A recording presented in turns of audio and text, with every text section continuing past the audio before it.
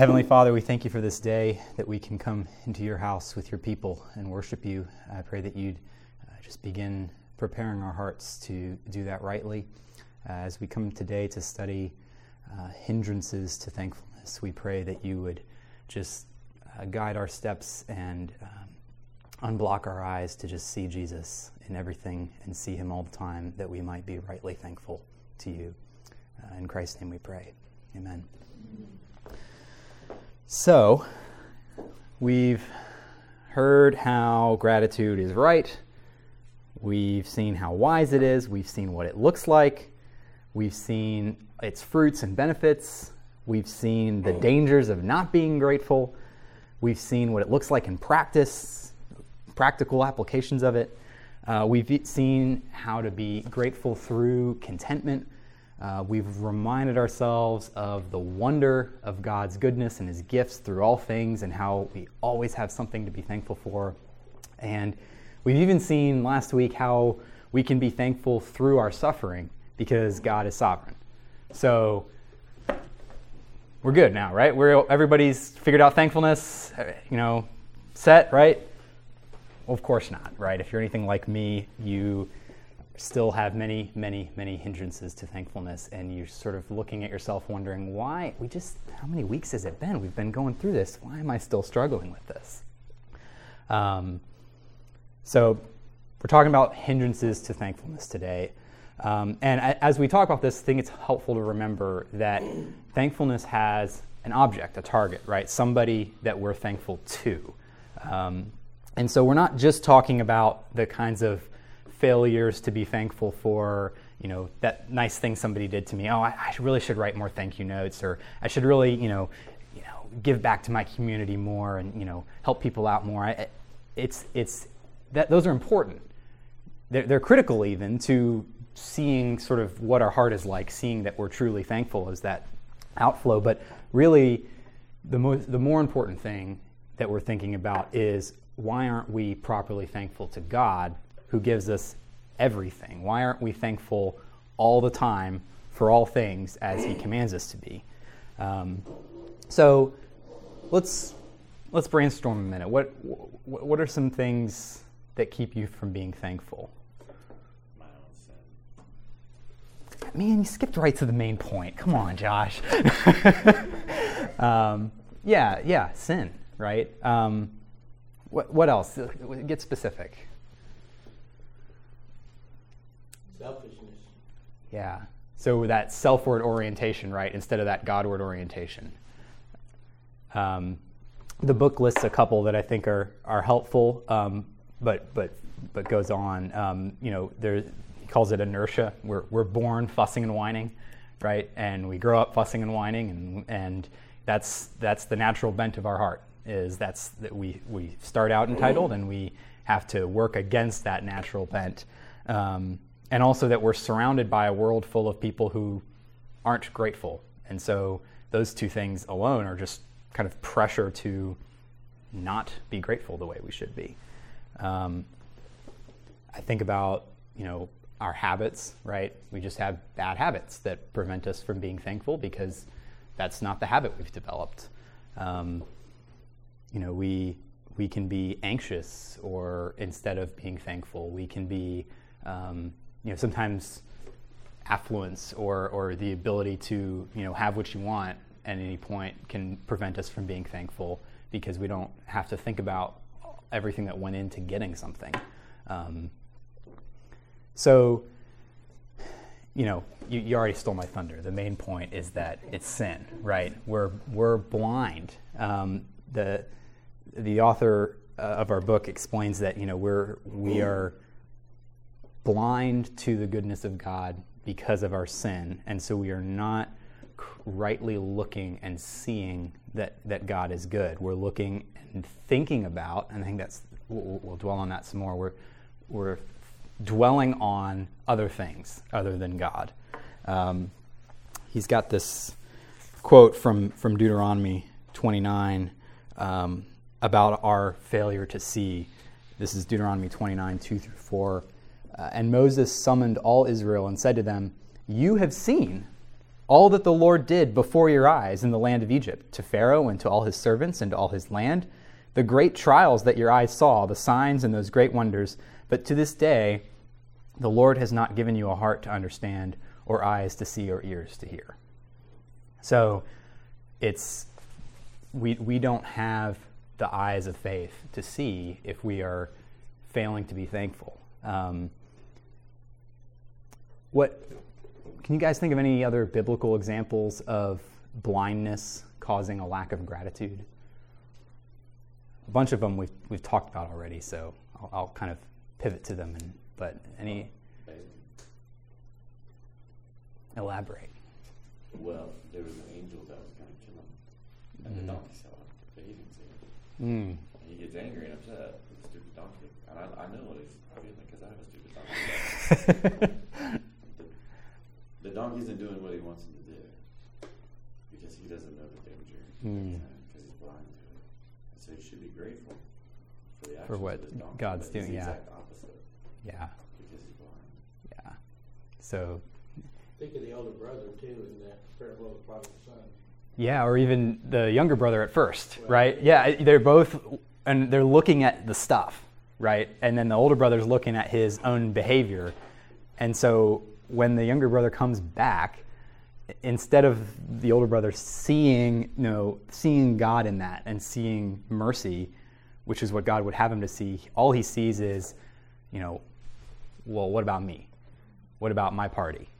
So he's, that blindness is because he's looking somewhere else, right? I think that's kind of the point, is that it's never that it's not like we're trying to look at God and we're trying our best to look at him and our eyes are blocked up, right? We're looking somewhere else instead. And some examples I wrote down here, in Numbers 21, we just read about the Israelites being blinded, right? They were blind to the goodness of God in the midst of their wilderness trial, right? Instead of looking at God, they're looking back at Egypt with really weird rose-colored glasses about how great that was, because they're forgetting how enslaved they were and how terrible it was. And they're like, the food was better in Egypt, right? And they're not looking forward to the promise that God has given them. And so they're just looking with blinders on in the wrong direction, and they're not seeing God's goodness in what he's given them. And so they're cursed with the serpents as a result. And then what's the solution, right? Spoiler alert. They have to look to Christ, right? They have to look to that bronze serpent. And when they look rightly, they're healed. Or the lepers, the 9 that didn't come back, right? They weren't physically blind. They weren't even completely blind in the sense that they understood that Jesus had the power to save them, and they went to him. But then when they see that they are healed, I think Luke writes it that the one who comes back, he sees that he's healed, and he comes back to Jesus, right? So he is seeing beyond just the physical manifestation of blessing, and he's seeing rightly through that to the giver of it, to God. He's not being distracted by the gift. The gift is amazing. He's not a leper anymore, but he sees that requires looking to the giver of the gift and being thankful for that. I think you mentioned Achan last time, and I couldn't remember the story, so this time I studied up. And I actually thought it was interesting, the language in Joshua 7 about Achan when he confesses his sin that has caused the Israelites to lose their battle the day before. He tells Joshua, I sinned. Here's what I did. I saw, I coveted, I took. Right? And so, again, he's not looking at what God wants them to be looking at. He's not looking to God. He's not looking to the promise. He's looking at the stuff. And he's saying, that sounds good. And then he covets, and that's sort of the anathema to thankfulness, right, is coveting. And so that seeing the wrong thing, that looking at the wrong thing is what produces that ingratitude in him and that lack of thankfulness that then causes him to sin in a way that has these disastrous consequences, right? It's the same language out of battle. That's right. Immediately from the garden. They Saw, and took it. Yeah. Yeah. And So what's the common thread here, right? And we've already said it. They're seeing wrong. They're looking at the wrong thing, and they're forgetting the Lord as a result. If you remember, we talked about these two cycles of these feedback loops of gratitude and orientation, right? We have, if you're grateful, that orients you towards God, and as you're oriented towards God, you're more grateful. And if you're ungrateful, then you begin to be self-oriented, and the more you're self-oriented, the less grateful you are, right? So if we're oriented toward God, then we're looking at him. If we're looking at him, we are seeing all the good that he's done and all the good that he is, and we are more rightly grateful. But if we're oriented to self, we're forgetting God because we're thinking about us. We're forgetting who we are in Christ and who we were as sinners. We forget, whose we are. We forget what we've been given, and we forget our duty to be thankful, and we forget everything God did.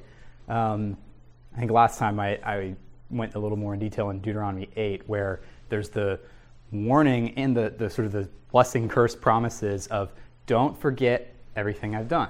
Here's all the things I've done. God recites everything he's done for the Israelites. He's saying, when you're comfortable with all this blessing that I've given you, don't forget and don't start thinking, look at all this great stuff that I did, lest you forget the Lord your God, right? And that's that warning about turning away from looking to God and looking at yourself and yielding in gratitude.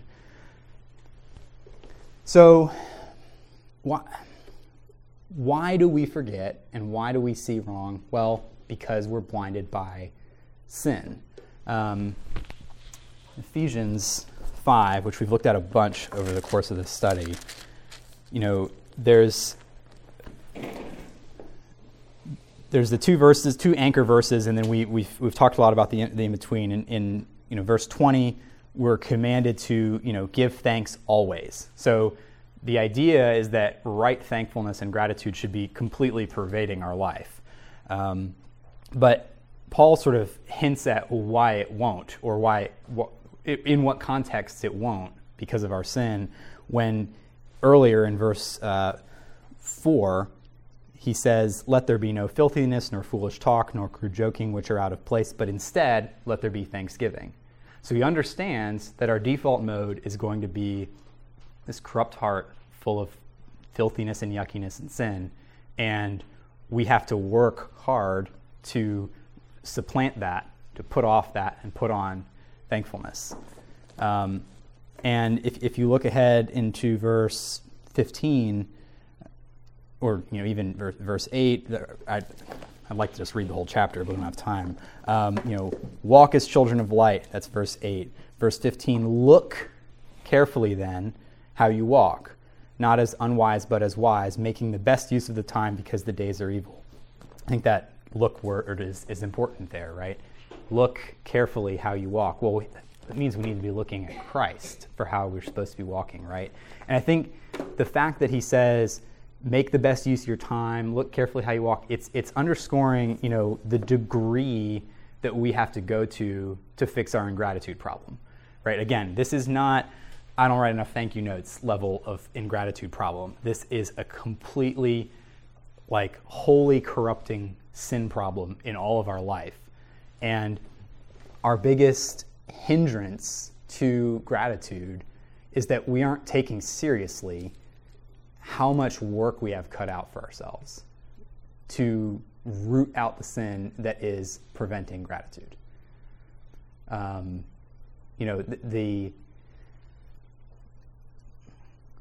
We're going to be grateful for the things that we are thinking about often, that are blessings to us. And so if we are filling up our life with things other than Christ, how can we be grateful for him properly? How can we be grateful to him properly if we're not filling up our life with Christ, if we're not looking at him all the time in everything? We can't. What we ought to be doing is looking to Christ, walking always in gratefulness to him. And, I wrote down here, this isn't like a tip or a suggestion or a life hack, right? It's a command, right? 1 Thessalonians 5:16, and Philippians 4, rejoice always, pray with, rejoice continually, pray continually with thanksgiving, right? This is not a, suggestion on how to make your life a little bit better by being actively grateful or something, right? It's a very popular thing today to figure out how to kind of life hack psychologically, figure out how to be, more grateful person so that your life's a little better for you. This is way bigger than that, right? This is, root out all the sin in your life and replace it with this Godward orientation in everything that you're doing that will result in gratitude. If we want to be thankful always, then we have to root out the filth that Paul's telling us in Ephesians here to replace with thankfulness. We have to evaluate every element of our life, right? Our patterns, our, what we do when we go to bed, what we do when we're alone, what we do, when you have some free time, what you do when you're driving to work. All of those things are time that we're commanded to redeem and commanded to not fill with this idle talk or this foolish talk, but with thankfulness. So, we have to examine all of those things and figure out, when am I not looking at Christ? And man, this is convicting. I spent a lot of time just looking at my own life last night as I was kind of going over the lesson plan, and it's so convicting because you think, off the top of your head at first, you're just like, yeah, I know that in this time I can be ungrateful sometimes and here, but then when you start looking at every day of the week, every hour of that day, and every minute of that hour, you start realizing how much of my time I'm spending not Christward oriented, right? Not looking to Christ in all things.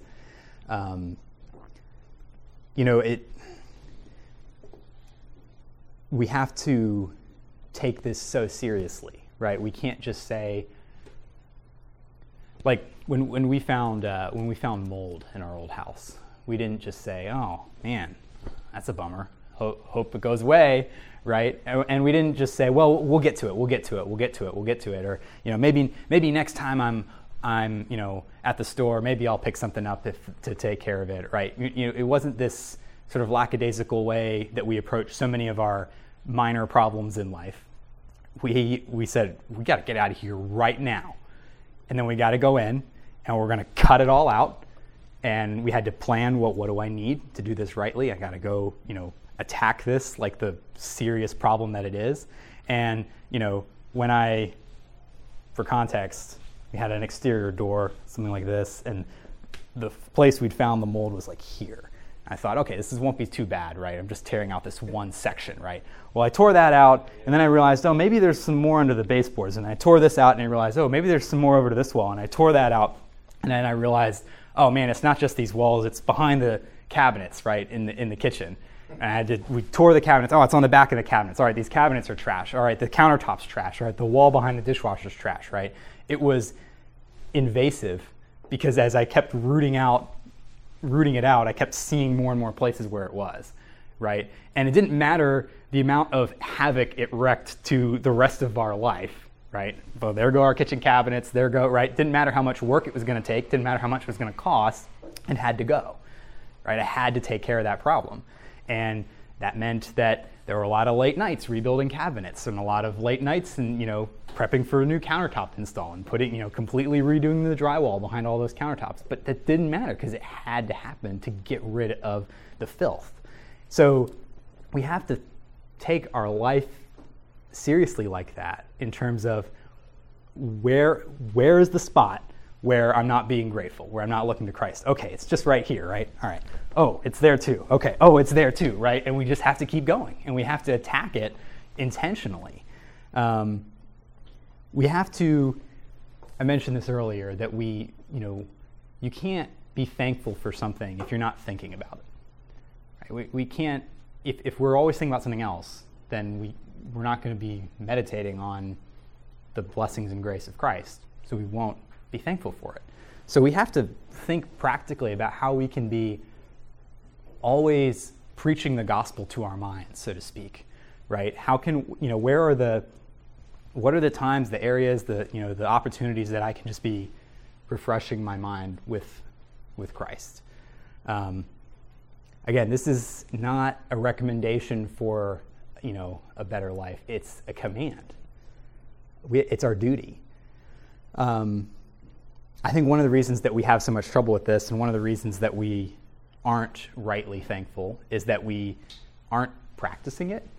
We're kind of like the kid who wants to learn how to draw, and then you tell them, just start drawing, and they draw something and they mess it up, and they're like, I'm no good at drawing, and they give up and they throw the crayon down. Like, well, you're no good because you haven't practiced yet. You're going to start off not very good at it, and you need to keep trying, right? Or maybe a more biblical analogy is, going to the gym, and maybe you've never worked out a day in your life, and you go to the gym and you hop on the treadmill and you can run for about 30 seconds, and then you get off, and if you're like me, you're just like, right? And then if your response to that is, well, that's no fun, I'm out of shape, I can't work out, and you walk out of the gym, you never come back, it's like, well, that doesn't make any sense. If you're out of shape, you need to work out, right? You can't say, oh, I'm out of shape, so I can't do that. It's like, no, you need to do that because you're not good at it. So I think that's what it's like with thankfulness. We know we need to be more thankful. We try to force ourselves, especially this time of year, and try to force ourselves to be a little more thankful. Think about the ways that we're blessed, and then we do it, and it feels forced, and we're like, well, I guess that's just not me. I guess because our heart hasn't caught up yet, and so then we give up. It's like, well, that doesn't feel good because I know I'm not good at it, and I don't want to not feel good again, so I'm going to just not try that again. But our duty is to say, no, we need to do it, right? We have to go work out. We have to keep doing it even when we don't like how bad we are at it, even when we realize that it's not just that one little spot in the wall, it's the whole kitchen. And we have to keep doing it even though, it makes us feel bad sometimes. And the funny thing about that is that it will, that can sometimes be a motivator for thankfulness, right? Because we can see, oh man, I'm so much yuckier than I thought I was, right? But Christ still died for me. Or, he's still patient with me through all of this, and he's being good to me in allowing me to see this so that I can see how much I need him, and I can see how much I need his Spirit and his word to sanctify me, right? It's kind of like the suffering that we talked about last week, where that suffering can help us to see God's goodness, even with, it's so counterintuitive to the way the world thinks. But it's the same thing with, the sin that will sort of present itself to us when we're trying to be more grateful. That is an opportunity to just entrust ourselves to the Lord and to look to him in everything. Hebrews 12, has this, kind of carries this analogy of running the race, right? Of working out. As I was preparing for this, I started off going, okay, I'll read this section of Hebrews 12. And then I was like, well, I really want to read the whole chapter. And I was like, well, I really want to read Hebrews 11 too. And, really for that you need Hebrews 10. And then really, so I'm not going to read the whole book of Hebrews, but I would encourage you to just read this and read this out loud to yourself. I don't know if you're like me, but sometimes when I'm reading silently to myself, I just kind of skim. I'm in study mode. I'm just like, okay, yep, that's there and that's there. Okay, great.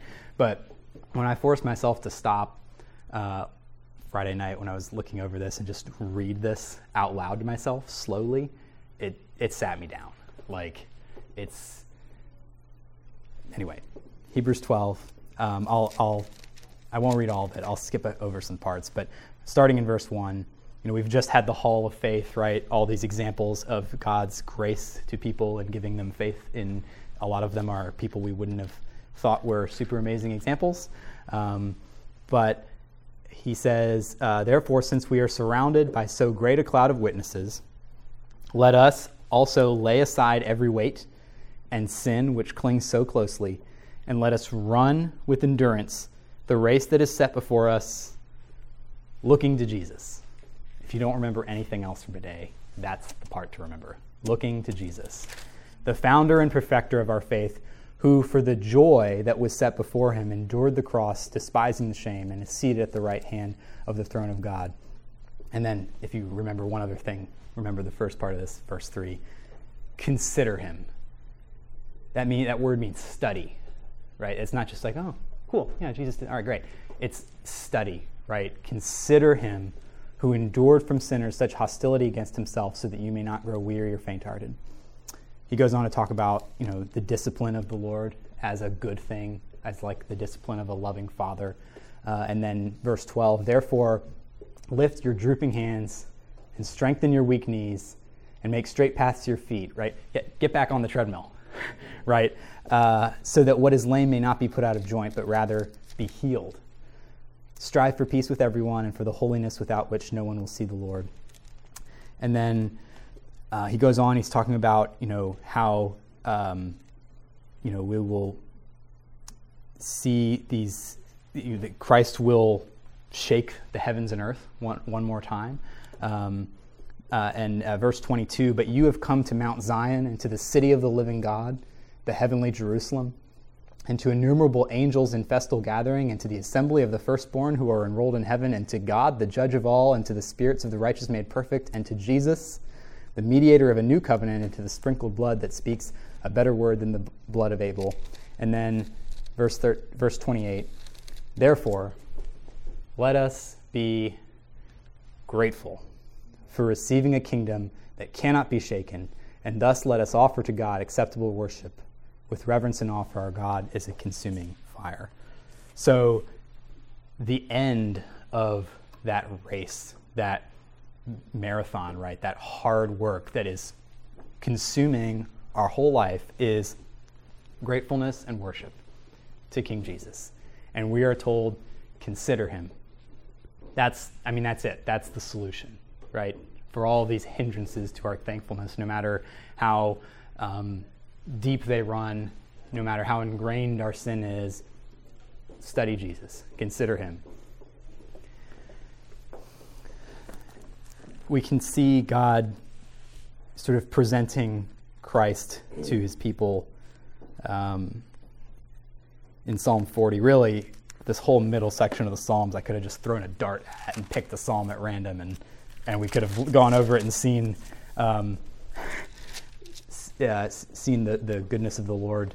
But Psalm 40 is one that the book author dwells on a little bit. Psalm 40, verse 1, David writes, I waited patiently for the Lord. He inclined to me and heard my cry. He drew me up from the pit of destruction, out of the miry bog, and set my feet upon a rock, making my steps secure. He put a new song in my mouth, a song of praise to our God. Many will see and fear and put their trust in the Lord. Blessed is the man who makes the Lord his trust, who does not turn to the proud, to those who go astray after a lie. You have multiplied, O Lord my God, your wondrous deeds and your thoughts toward us. None can compare with you. I will proclaim and tell of them, yet they are more than can be told. And then skip down to verse 7. Then I said, behold, I have come. In the scroll of the book it is written of me, I desire to do your will, O my God. Your law is within my heart. I have told the glad news of deliverance in the great congregation. Behold, I have not restrained my lips, as you know, O Lord. And we could keep reading, but we see that David, he was going through some kind of hard time. We don't really know what, but he waits on the Lord, right? He's looking to God, and God gives him a new song of thankfulness as David is orienting his heart towards God. And then he's able to know God's deeds, verse 5 and verse 8, because, and to speak of them and tell them to others and to himself, because God's law is in his heart, right? So we can't do this if we don't know God's word. We can't study Jesus and consider him and look to him and orient our life around him, and if we don't know what he's done, and if we don't know what he says to us, right? So we have to hide his word in our heart, that we might not sin against him, right? That we might not be ungrateful. I I was thinking about, what this looks like for me. And one aspect of my personality is I get used to things really, really quickly, which can be a good thing and a bad thing. It can be good that when we had to move out of our house temporarily because of all the mold, and we moved into our in-laws for a few months, and we went from a nice big master bedroom to a little guest room with a smaller bed, I was just like, all right, this is what we're doing now, and it didn't really bother me. But then the bad side of that is that I very quickly stopped thinking about all the goodness that God has given me. I get used to it really quickly. I was thinking about how, every Lord's Day, we come here, we do Sunday school for 30 minutes, an hour, we go upstairs, start worship, and it's usually not until towards the end of the sermon or midway through communion that I really feel like all the gunk has been ripped off my heart enough for me to feel the level of gratitude towards God that I ought to be feeling really all the time, right? So as I think about that, it's like, okay, that basically means it's taking me about 2 hours of focused meditation on God's word and on his goodness before my heart is in the right place. So if that's how long that takes on the Lord's Day, right, with God's people in his house, right, how much more should I be working hard all week long to be orienting my heart and orienting my life towards him, right? I mean, that should make me want to go just completely redesign my life so that I can not be 2 hours away at any point from meditating on his goodness and feeling grateful to him. I mean, I should be 2 seconds away from that. I should be 0 seconds away from that, right? So I think that's, you may have seen there's a little viral video of a professor teaching people about priorities in life, and he takes a jar and he fills it up with big rocks, and he says, "Is the jar full?" And people are like, "Yeah, it's full." And then he puts some more little rocks in, and then he pours the sand in, and he says, "Well, what would happen if I'd poured the sand in first?" Well, then I wouldn't have been able to get any of the big rocks in, right? We've effectively poured the sand in first to our lives. We need to dump it out, and then we need to put the one big rock, the only one that matters, that's Jesus, in there, right? And then we can fill up the cracks with whatever other blessings he's given to us to, glorify him and enjoy him forever, right? But we can't take the rock that is Christ and try to fill in the cracks of our life with him. That he wants our whole heart, right? Not the leftovers. He must reign supreme. Just one more example of how this might apply to you. For me, my day job requires a lot of mental focus when I'm working. I have to be completely focused on what I'm working on in order to be effective. So that means that when I'm working, I can't be meditating on God's word the way I'd like to. So that means I need to work extra hard to make sure that when I do have time to be thinking about and meditating on his word, that I'm filling up those times so that then when I'm working, I can be living the way that Christ would want me to live and be doing that work with gratitude. This might vary for you, right? Depending on what your day looks like. Maybe when you're working is a great time that you can be listening to something or meditating on God's goodness and being thankful. It just depends. But you have to look at your life and figure out, okay, well, how am I going to make sure that in those times when I can't have the Bible in front of me and I can't be listening to his word, that I'm still living the way that he wants me to live so that I'm grateful to him rightly. I'll just close with this quote he has at the end of the chapter. The good news for all of us from Psalm 40 that we just read is that the one who's been blinded by his own iniquities is beginning to see. He sees his blindness. He's awaking to his bondage. His spiritual eyes are being restored. Sight is given to the blind. God is being merciful. Every saved sinner can sing, "I was blind, but now I see." As God gives you grace in overcoming blindness, remember, everyone is an instrument in his hand. So make a conscious effort to see people and then thank them. Children, spouse, pastor, laity, neighbor, clerk at the store, yes, even the telemarketer. Thankfully, Gratefulness is a habit that can be cultivated. Ask God to enable you to become radically grateful from the heart, and ask Him again and again, and I'll add again and again and again and again and again, to open our eyes. And I'll add also to look at Jesus. Any other closing thoughts, comments?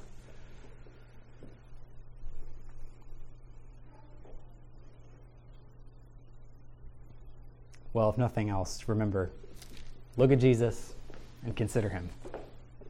Josh, would you pray for us?